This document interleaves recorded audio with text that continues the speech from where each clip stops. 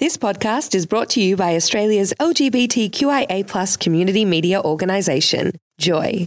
Keep Joy on air by becoming a member, a subscriber, or donate. Head to joy.org.au. Joy, a diverse sound for a diverse community. From Los Angeles, California to Joy 94.9, this is LA Spins, the weekly entertainment show on everything that's hot in LA and Hollywood. Now, here's your host, Peter Reynolds. Taylor Swift's stalker is back at it. Yep, just 2 hours after David Crowe was in court for his arraignment of his second arrest for harassment and stalking, Crowe was seen hanging out near Swift's New York City townhouse.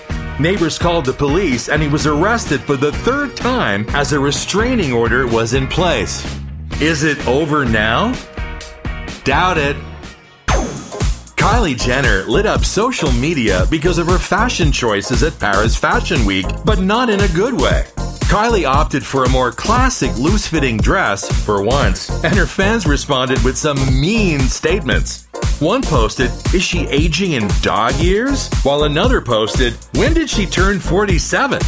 I guess her fans aren't used to her looking classy." The Oscar nominations were announced, and there were a couple of major snubs that had Hollywood up in arms. Despite Barbie being the biggest movie of the year and picking up 8 nominations, Margot Robbie did not get nominated for Best Actress, and Greta Gerwig didn't get nominated for Best Director. Somehow, though, Ryan Gosling got nominated for playing Ken. Huh? Kanye West was seen wearing a t-shirt with the face of a controversial Norwegian musician known to have had neo-Nazi views, despite recently apologizing to the Jewish community for his unintended anti-Semitic rants. The rapper was also showing off his permanent $850,000 titanium dentures. Nobody needs those. To promote their new album, Saviors, Green Day hit New York subway to film a segment for The Tonight Show. The band and host Jimmy Fallon wore disguises as they headed into the Rockefeller Center Underground, where they surprised some American idiots, commuters, with a live performance of Bad Company's Feel Like Making Love, then Basket Case. Fun! Except for that urine smell. Dead or alive? Tiffany was a teen icon, scoring a #1 smash in 1987, a cover of Tommy James and the Shondells' I Think We're Alone Now. Dead or alive? Alive. While struggling through a 2021 live performance, Tiffany yelled at the crowd and apologized later, blaming voice loss, panic attack, and frustration. She's an angry 52. How hot is the Fanatics Super Bowl party? Tens of thousands of people are already trying to get into the 800-person private event. This year will feature performances by Travis Scott, Ice Spice, and the Chainsmokers. People are offering hundreds of thousands for tickets. One high roller offered $500,000 and was turned down because you have to be invited. Blac Chyna is open to having more kids with new boyfriend Derek Milano, despite going through messy custody battles with exes Tyga and Rob Kardashian. Chyna, who has reversed a handful of plastic surgery procedures, said that the only reason she would hop back on a surgical table would be to bring more children into the world. No, please stop. Doja Cat's brother is denying he physically abused the singer or their mother. Yeah. Ramon Dlamini pled ignorance to paparazzi when they brought up the temporary restraining order filing that his mother submitted in LA's Superior Court. He denied knowing about the restraining order and even knowing who Doja Cat was. Doja responded, "Ramon who?" Idiot of the Week. Elle King drunkenly took the stage at Nashville's Grand Ole Opry and made a mess of Dolly Parton's classic Marry Me. During an all-star concert that celebrated Dolly's 78th birthday, King's voice cracked, forgetting the lyrics, and told the crowd not to tell Parton. Fortunately, Dolly was not present. Drunken idiot. Sasquatch Sunset received a lot of buzz at the Sundance Film Festival. It's a gross movie that features Daisy Jones and the Sixth star Riley Keough and Jesse Eisenberg playing two Sasquatches that engage in different forms of lewd and lascivious behavior. Oh, and there's vomiting. Never one of our favorite things to watch. Yuck.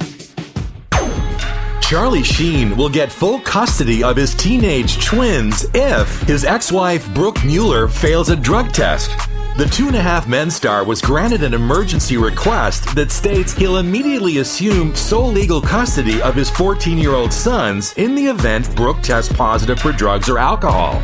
Oh wait, they think Charlie will pass a drug test? Lauren Elena and Blake Shelton had a blast on the Season 2 finale of Barmageddon. Shelton, 47, wrapped up the second season of his hit game show by inviting his friend and former tourmate, 29, on as the celebrity guest. The episode features a wild game of beer pong. Hey Shelton, how's that New Year's resolution of not drinking working for you?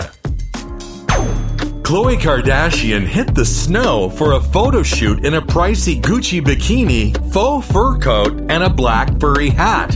The shoot, which had a mob wife theme to it, got a major reaction on Instagram. I gotta admit, she looks amazing in the photos, and she should, since her fake fur coat matches her fake eyes, fake nose, fake cheeks, fake lips, fake chin, fake boobs, the trash bin.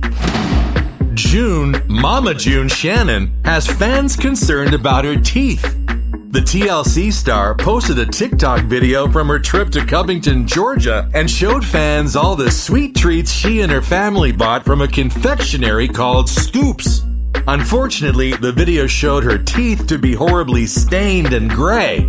I'm still trying to unsee that. The news wrap-up. The Dow Jones topped 38,000 for the first time in history. Arizona State University will have full access to ChatGPT and plans to use it for coursework and tutoring. Apple avoided a legal ban by selling its latest Apple Watches without the blood oxygen feature. Employees of the LA Times went on strike to protest upcoming layoffs that will impact 20% of its workforce. Sad. And now, this week's number ones. The number one movie. Mean Girls is on top of the box office for the third week. The number one album. American Dream by 21 Savage is on top for the second week. The number one app. Once again, it's PlayerUnknown's Battlegrounds. The number one book. Killers of the Flower Moon by David Grann is the best-selling nonfiction book.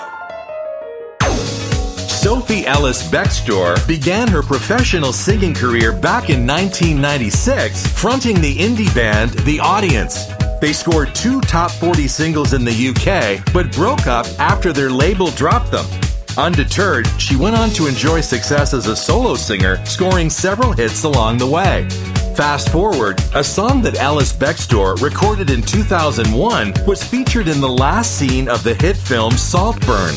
As a result, the song has racked up its most ever global streams on Spotify, and she's working on a new album. This is her first ever U.S. singles chart entry. Here's Sophie Ellis Bextor with the Song of the Week, Murder on the Dance Floor. I know about your kind. And so I'll have to play.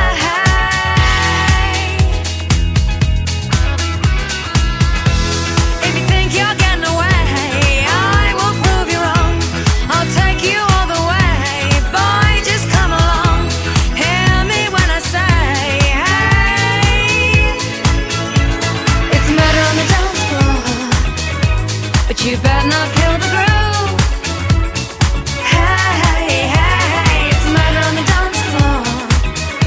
But you better not steal the moves, DJ. Gonna turn this house around somehow. Not on the dance floor. But you better not kill the groove. That was Sophie Ellis Bextor with the Song of the Week, Murder on the Dance Floor. Follow us across all social media. That's LA Spins, with a Z. And that's what's happening in LA and Hollywood. For LA Spins, I'm Peter Reynolds. So long from the City of Angels.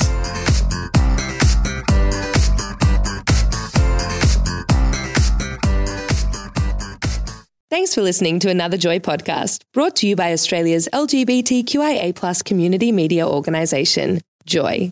Help us keep Joy on air. Head to joy.org.au. Joy, a diverse sound for a diverse community.